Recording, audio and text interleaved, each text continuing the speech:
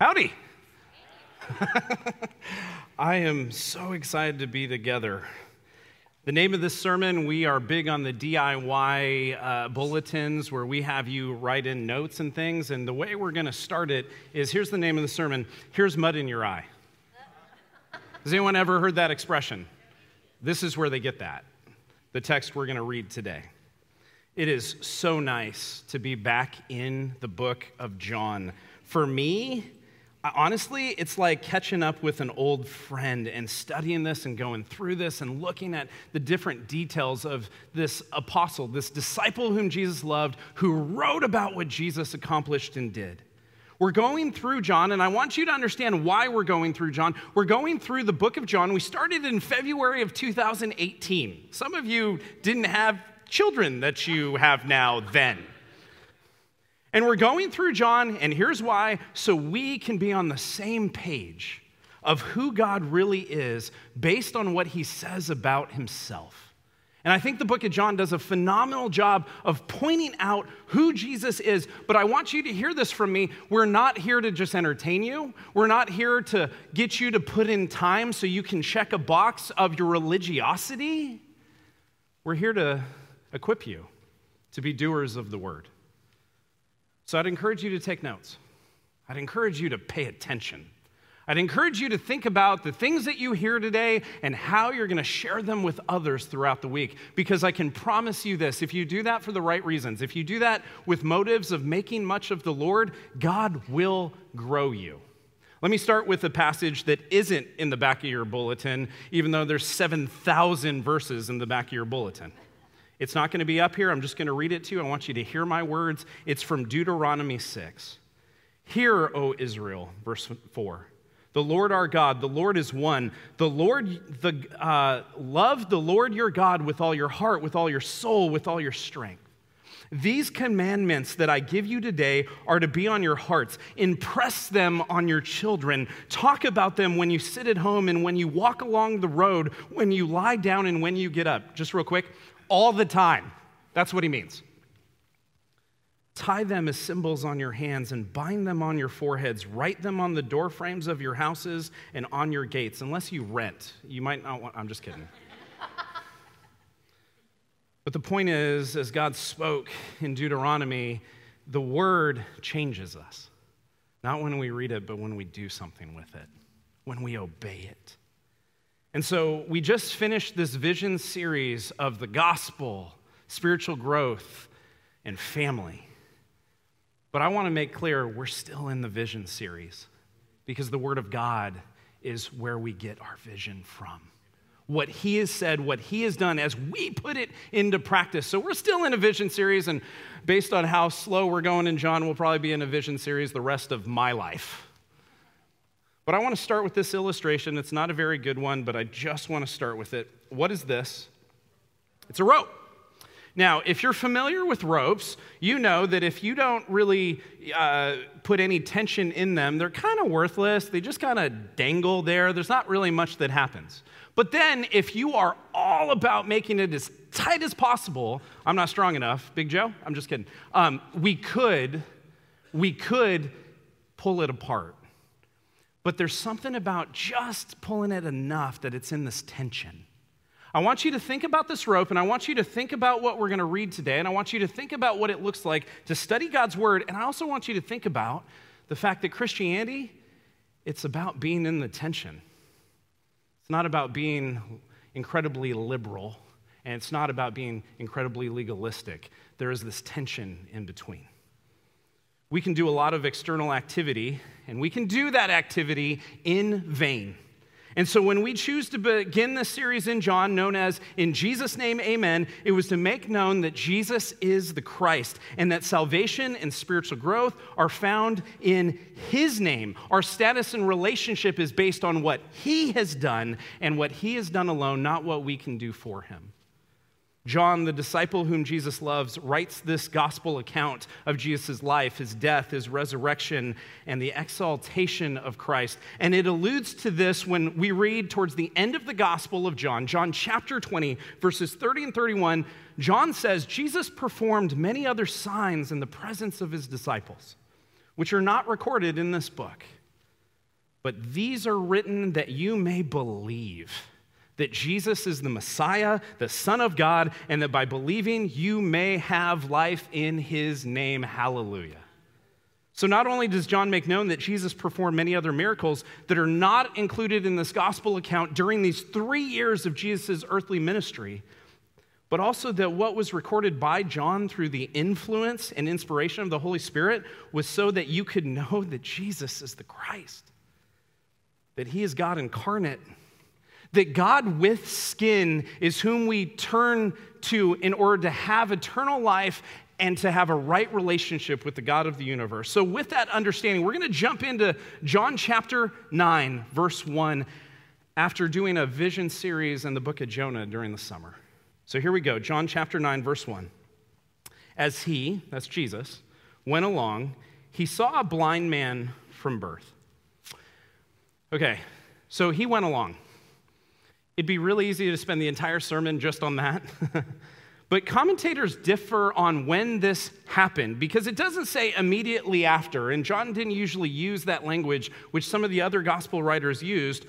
But people wonder if this is immediately after the conclusion of chapter 8, where Jesus had just said to a group of Jewish people, I am, which probably doesn't seem that offensive to us in our culture because we read ahead. We know who Jesus is. We know what Jesus has accomplished. But when he said, I am, to these Jewish people, to this crowd at the Feast of Tabernacles, the Feast of Tents, they were looking at him as a blasphemer. And then the text says in chapter 8 at the end, he says that he hid himself and left the temple courts. So the logical conclusion was that since this man who needs to be healed, he was a beggar, that it would make sense for this man to be near the temple courts where there would be a lot of foot traffic of what we would consider moral and religious people who would almost feel like they had to give this beggar money. If that were true, the emphasis would probably be that even though Jesus was in danger, even though he hid himself and left this crowd who wanted to kill him, it didn't bother Jesus at all, which could be true. But even if this is another day, which it doesn't state, it doesn't really matter because he's in the same vicinity. And he knows that there are people that are looking to conspire against him to kill him. So as he went along, he saw a blind man, not just any blind man, a blind man since birth. This isn't someone who had an accident and became blind. This wasn't someone's eyesight that deteriorated over many years and lost his sight. This is someone that since birth could not see. Verse 2, his disciples, Jesus' disciples, asked him, Rabbi, that means teacher, who sinned, this man or his parents, that he was born blind? What's interesting about this situation, which a lot of us don't notice at first, is if you've been reading chronologically through the book of John, and we're in John 6, like, I think Clinton was president back when we were in that, but the disciples have not been mentioned in the book of John since chapter 6. At the end of chapter 6. In fact, Jesus says some hard things, and there's this crowd, and there are Jesus' disciples, and he says these hard things, and a group of these people, a lot of these people, I would guess most of these people left Jesus because of the hard things he was saying. And then Jesus asked the 12, do you want to leave also? Here's what it says in John 6, 68 and 69. Simon Peter, of course it was Simon Peter, answered him, Lord, to whom shall we go? You have the words of eternal life. We have come to believe and know that you are the Holy One of God. Oh, I wish Peter was better at actually acting as if he believed that. And then we have this circumstance where Jesus is with his disciples again. We've left chapter 6. He's gone to the Feast of Tabernacles after having a conversation with his brothers. And it almost feels like Jesus goes to the Feast of Tabernacles and puts his disciples on a leash and then goes in and then comes back. Because all of a sudden we see the disciples again, and they're asking these questions about this man who had been blind since birth. But here is what I know. Even though the scriptures are silent about the disciples while he's at the Feast of Tabernacles, it doesn't mean that they weren't with him. especially considering that John is the writer of this gospel and the specific conversations that Jesus had with his brothers and then had at the Feast of Tabernacles. It doesn't sound like this was passed on and Jesus just told them what happened. I think what happened was John and probably some of the other disciples were with him. This was from an eyewitness account, at least is how it seems written. So let's look at what the disciples ask. Rabbi, teacher, who sinned, this man or his parents, that he was born blind? This question is a really good question because it exposes our culture. It exposes their culture. There had really been this consistent line of thought, even to this day, that thinks that if someone is dealing with something tragic, if someone is dealing with something difficult, it's because of their sin that that tragedy was brought on. I think we, like they, wrongly believe that what happens to us is directly because of our sin. That there is this cause and effect that takes place. And so when we become sick or have an ailment, it's directly caused by something we did or something we didn't do. Or because our parents or family did something so that we receive some type of sickness or deformity, essentially as a curse from God. Now, I understand why some of us could come to that conclusion, even reading Scripture. In Exodus chapter 20, one of the first commandments that God gives the Israelites is this. In chapter 20, verse 4, you shall not make for yourself an image in the form of anything in heaven above or on earth beneath or in the waters below. You shall not bow down to them or worship them, for I, the Lord your God, am a jealous God, punishing the children for the sin of the parents to the third and fourth generation of those who hate me. Whoa. And it would be easy to come to this conclusion that what you do, parents, affects your children.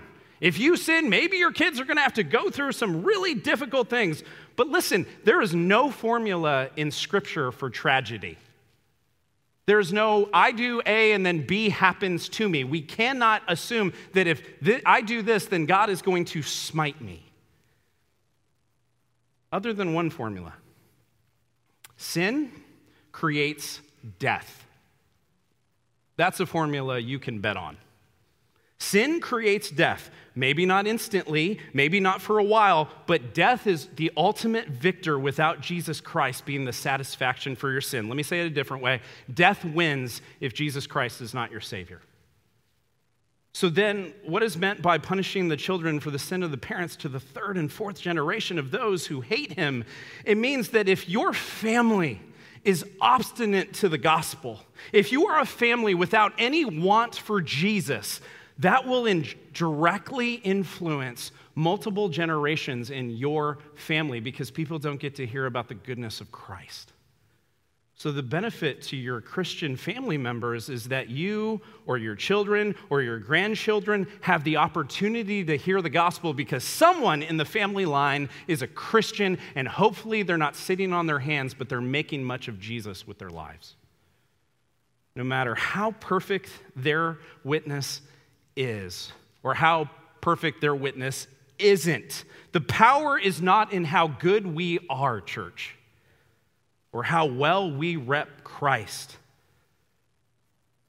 because that would make it up to us.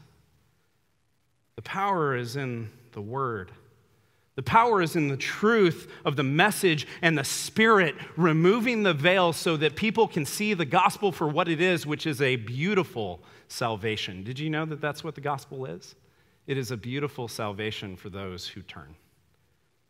So Jesus responds in verse 3 of John 9. He says, after being asked this question, who sinned?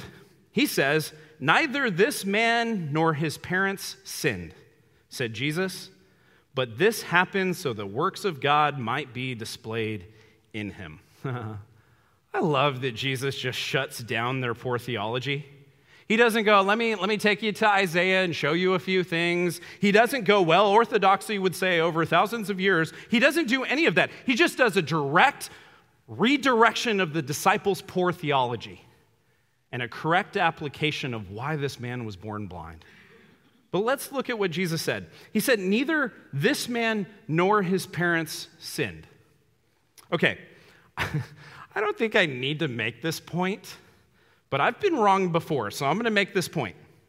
Of course this man and his parents had sinned.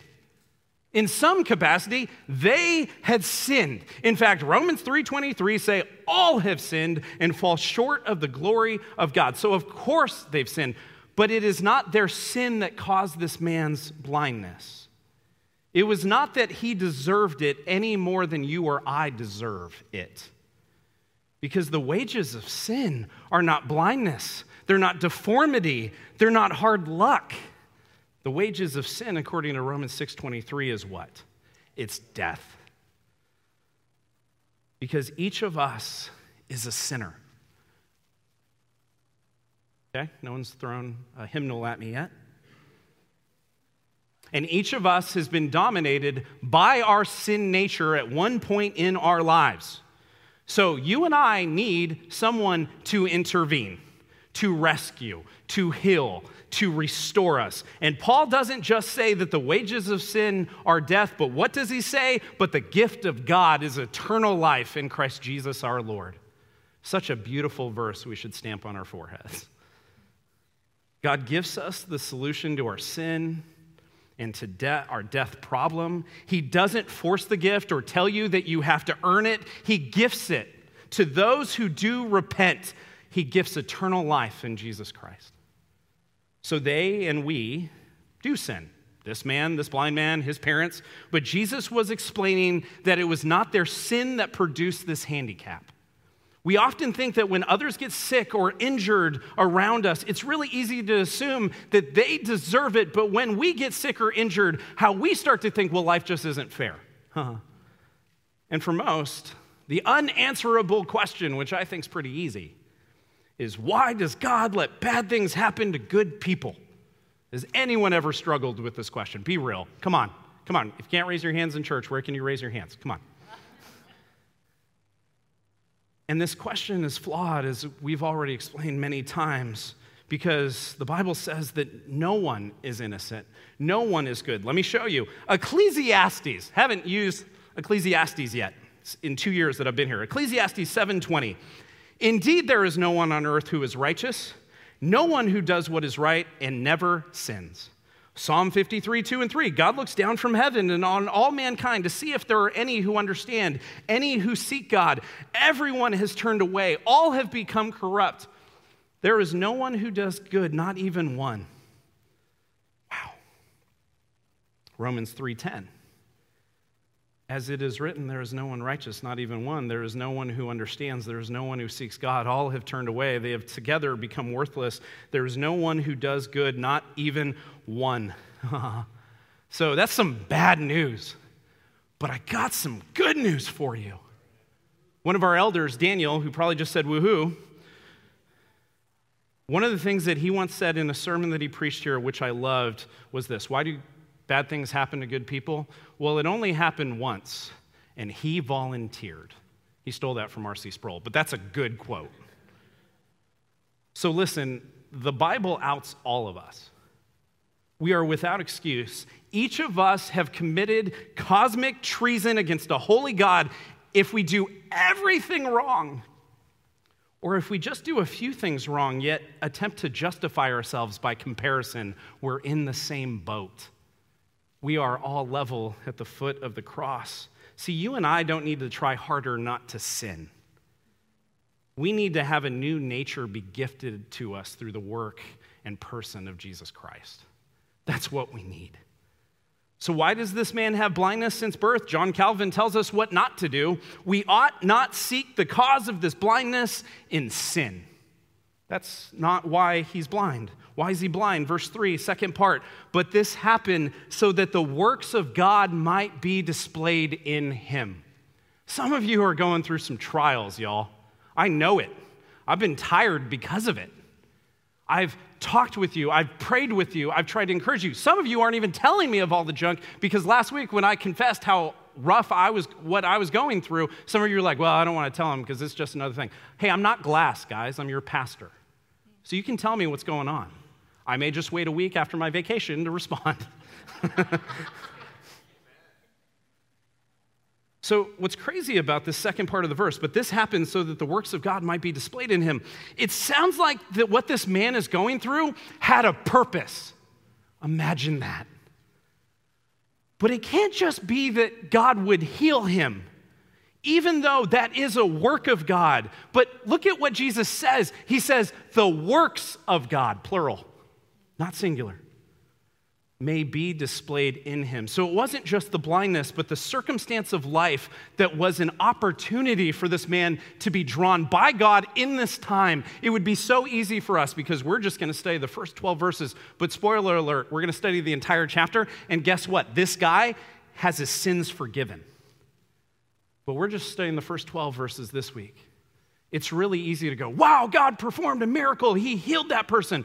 Your healing matters not if your sins are not forgiven. Woo, that's good.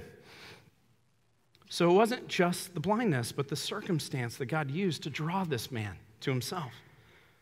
So it seems as if the handicap that this man has endured has been an opportunity for God to do work through him, and that those works could be displayed. A lot of us have a pretty theologically dishonest view of God. Did you know that? We think he's holy, but we don't think he's the hero. We think he's powerful, but we don't think he's wrathful. We think he's big enough to hold the universe together, but he's too small to be in complete control, especially in our salvation. We think that bad things happen. When they happen, they're punitive restitution for our evil, but that's ridiculous. Because what happens when we do something good? Does God then owe us for what we did right? Of course not. Because not only do we never really do anything good without the Spirit of God being the one who leads us, but God is about making known who he is for the glory of his name. That's why behind this man's blindness, there was a God who was working things through so that God could be put on display. That God would be glorified, that God would be known, that the glory of God would be visible, that God's godness would be seen. Let me show you where this is in the Bible. Spoiler alert, it's everywhere. So let's start in a very quoted at funeral passage, Psalm 23. The Lord is my shepherd. I lack nothing. He makes me lie down in green pastures. That sounds great. It also sounds like he's about me, doesn't it? He leads me beside quiet waters. Yes. He refreshes my soul. He guides me along the right paths. All of that sounds great. All of that sounds like it's for you, but let's see why he did it. For his name's sake.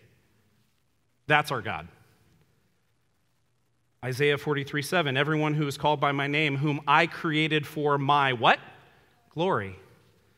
Whom I formed and made. Isaiah 49:3, he said to me, you are my servant, Israel, my people, in whom I will display my splendor. Psalm 106:7-8, when our ancestors were in Egypt, they gave no thought to your miracles. They did not remember your many kindnesses, and they rebelled by the sea, the Red Sea, yet he saved them for his name's sake, to make his mighty power known.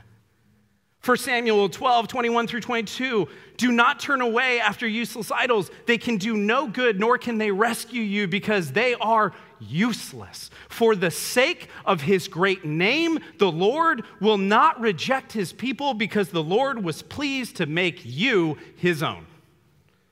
Ezekiel 20:9, but for the sake of my name, I brought them out of Egypt.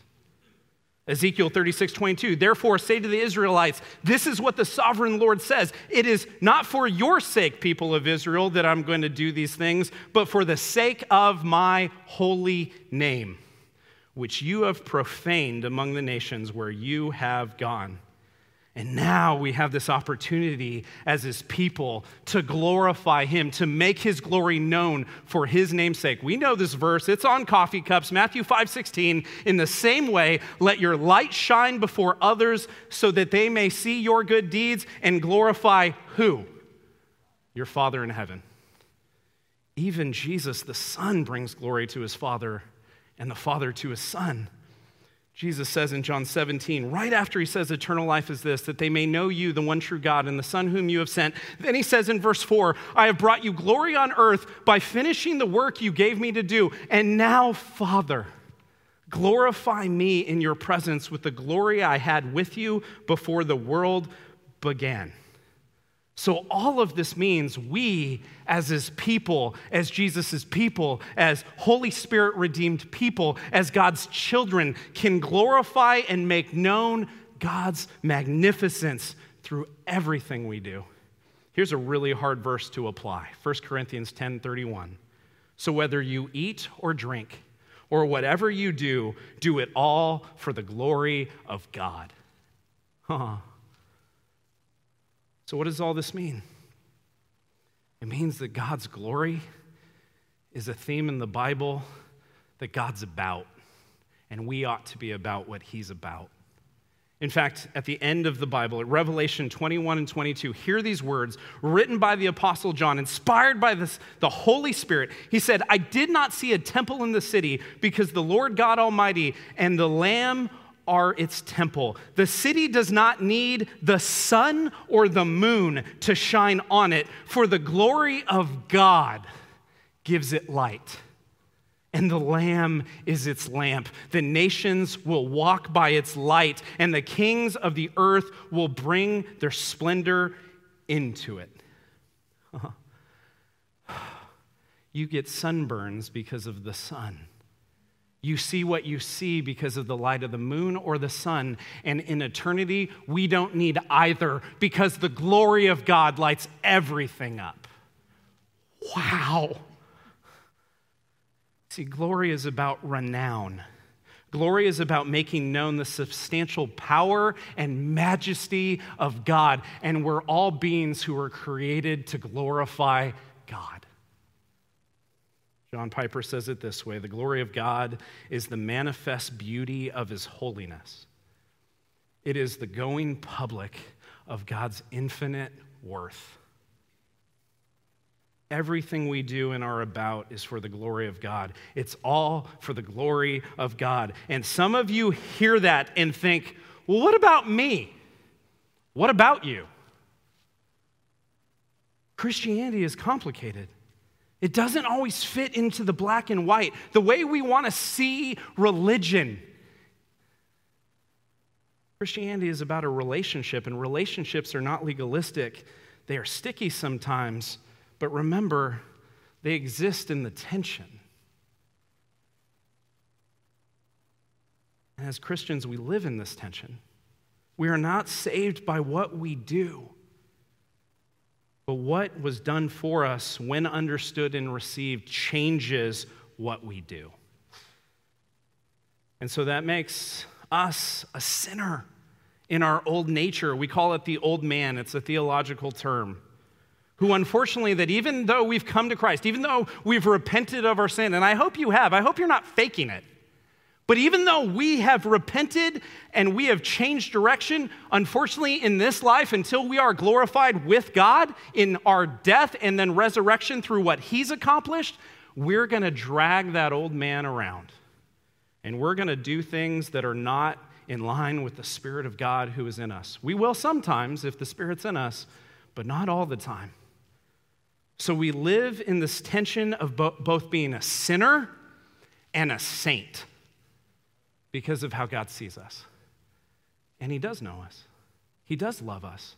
Even though we sinned against him and we don't do anything that we ought to do, we have a God who sees us and gave us this tension of both being a sinner and a saint, not by what we do, but by what God has done. So as Christians, we are sinners seen as saints. Verse 4. That was my introduction. Verse 4. As long as it is day, we must do the works of him who sent me. Night is coming when no one can work. Okay, so this culture didn't have Uber drivers that picked you up late at night. Work ended when the sun went down, okay?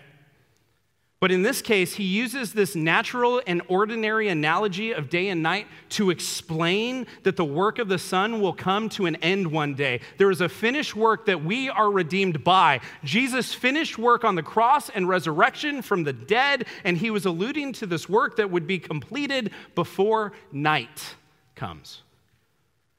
Hear me, there is an urgency in the kingdom of God.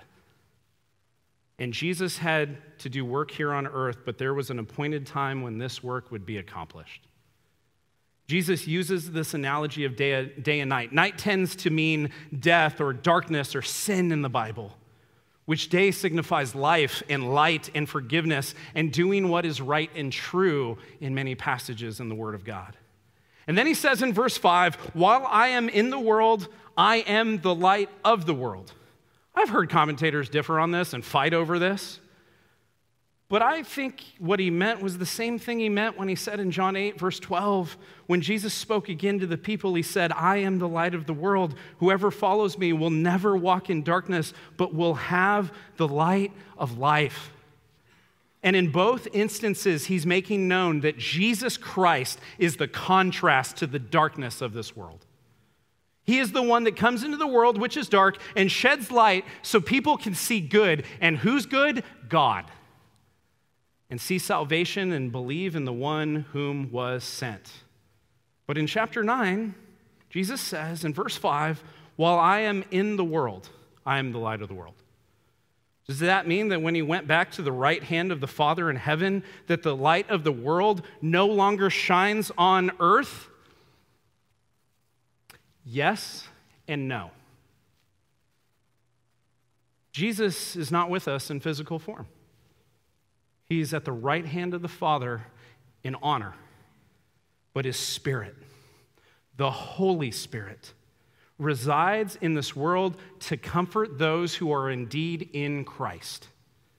In fact, Paul says this in Romans 8, 9, and 10. You, however, are not in the realm of the flesh, but are in the realm of the Spirit, if indeed the Spirit of God lives in you. And if anyone does not have the Spirit of Christ, they do not belong to Christ. Wow. But if Christ is in you, then even your body is subject to death because of sin. The Spirit gives life because of righteousness. Not because of what you've done, because of what Christ has done for you. So you and I, we receive the Holy Spirit, but he is also known as the Spirit of Christ, the Spirit of Jesus, the Spirit of the Lord. So the light now shines through those who are included in Christ, those who have repented, who have had a heart change and are following Jesus. Right before I read that verse, Matthew 5:16, in 14 and 15, here's what Jesus says, you are the light of the world. Say, what? A town built on a hill cannot be hidden. Neither do people light a lamp and put it under a bowl. Instead, they put it on a stand, and it gives light to everyone in the house. I don't know about you, but that's a pretty huge responsibility to be the light of the world, don't you think?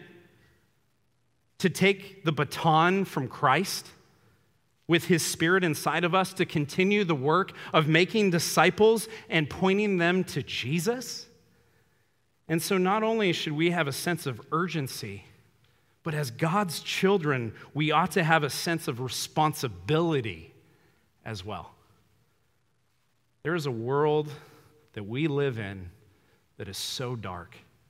It is so depraved. And we, as redeemed, adopted children of God, get to proclaim the light of the world. Verse 6.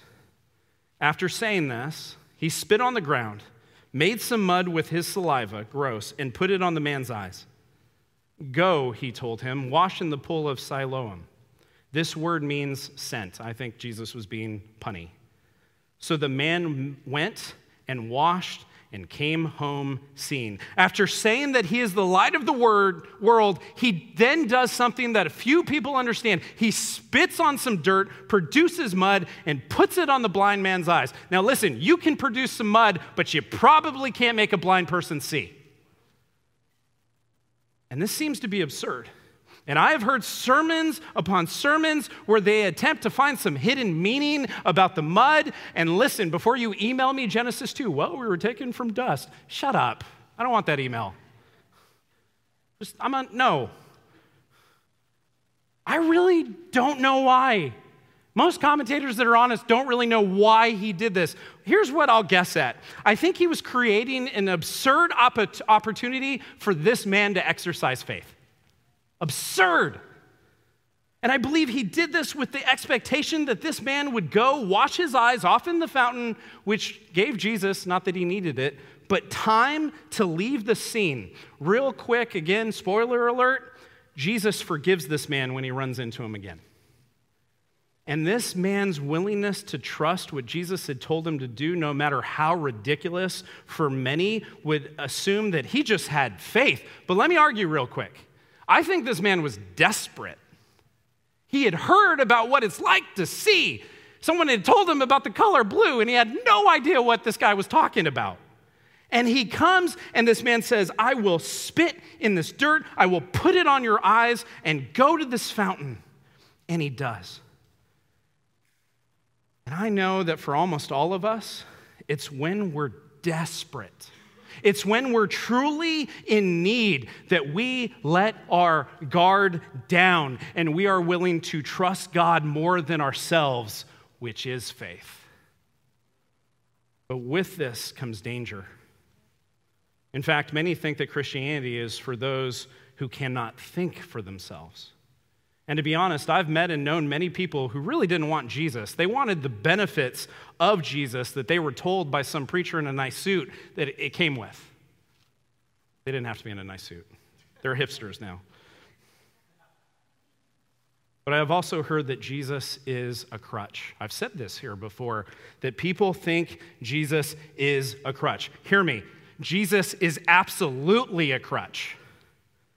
He's a crutch for those who know that their legs are broken. So do you realize that you're broken?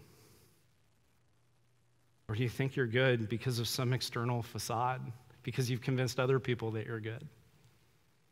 Verse 8, his neighbors, don't have time.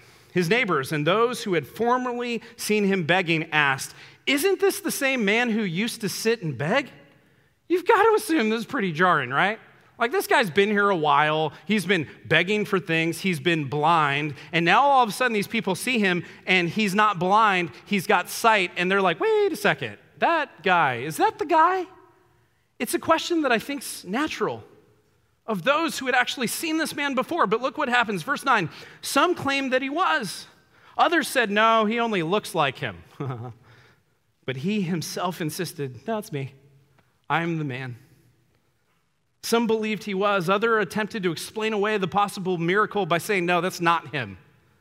And yet, you have the testimony of the very man who had been blind who now can see. Verse 10. How then were your eyes open, they asked. He replied, the man they call Jesus made some mud and put it on my eyes. He told me to go to Siloam and wash, so I went and washed, and then I could see. I love this testimony. I love this literal response of the former blind man. He says, the one they call Jesus. That was his name. And yet there's a level of credibility that comes with the fact that this blind man said this. Similar to, you ready? Madonna or Rihanna. I didn't mean for those to rhyme. The thing about that is, if you've watched TV or you used to watch MTV or you watch the news and you're familiar with celebrities, I don't have to give you their last names. Cher for some of you, okay? You're welcome.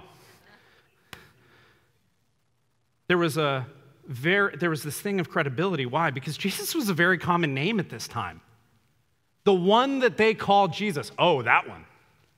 They weren't thinking of Jesus from wherever. They knew who he was talking about. Because why? His reputation had preceded him. There was this miracle that preceded the ruckus that Jesus had caused at the Festival of Tabernacles, and it's such a simple explanation of what had happened. The one who is called Jesus made mud. He put it on my eyes. He sent me to a fountain called Sent, and I went, also rhyming, washed off my eyes, and now I can see. Listen, I believe with all my heart that God still heals today. Whoo, does he? But I rarely see people healing biblically. We put all this fanfare and effort in trying to heal someone. We ask God if it is his will, or we do the opposite. We name it and claim it, and yet God in the flesh used some pretty ridiculous means to heal people. He spits on dirt and rubs mud in the blind man's eye. He tells a man with a withered hand, stretch it out, and it's healed. Richard Simmons, bro. He tells a man who can't move, pick up your mat and walk. He met a deaf man who could barely speak, and Jesus puts his fingers in the man's ears, and he spits on his own hand, and he places his hand on the man's tongue, and now the man was healed from his deafness and his speaking impediment. But here is what I'm not here to tell you. Do not put your fingers in people's ears. Don't spit on mud don't spit on dirt and make mud and put it on a blind man's eyes. That is not your application. Your application from this passage is about the signs that Jesus did. Back to the verse that we started with. In John 20, verse 30 and 31, Jesus performed many other signs in the presence of his disciples, which are not recorded in this book, but these are written that you may believe that Jesus is the Messiah, the Son of God, and that by believing you may have life in his name. Your application is to believe that Jesus is who he says that he is. And that through the heart, mind, life change that leads us to repentance, a new nature is given to us, a new heart is given to us, a new life is given to us. Why? So we can do the unfinished work of Christ. That we can make disciples of all nations and generations until he comes back one day on a horse, riding through the clouds and redeeming the world that is his. John 14:12 says this, very truly I tell you, he's speaking to his disciples, whoever believes in me will do the works I've been doing, and they will do even greater things than these, because I am going to the Father. Say what? Jesus died and rose again. We're going to do better than that? Jesus is speaking to his disciples. It's in John chapter 14, and he's making clear as possible as he can that the Father and he are one. And because of that, he will go back to the Father at the place of honor at his right hand. But his disciples, those who have opted in to follow Jesus, they will continue the work that Jesus has left us with, to make disciples of all nations, being witnesses and testifying to what God has done, so the works of God may be displayed through us, so that we can glorify God. John chapter 9, verse 12. Where is this man? They asked him. The blind man says, I don't know. More on that next week.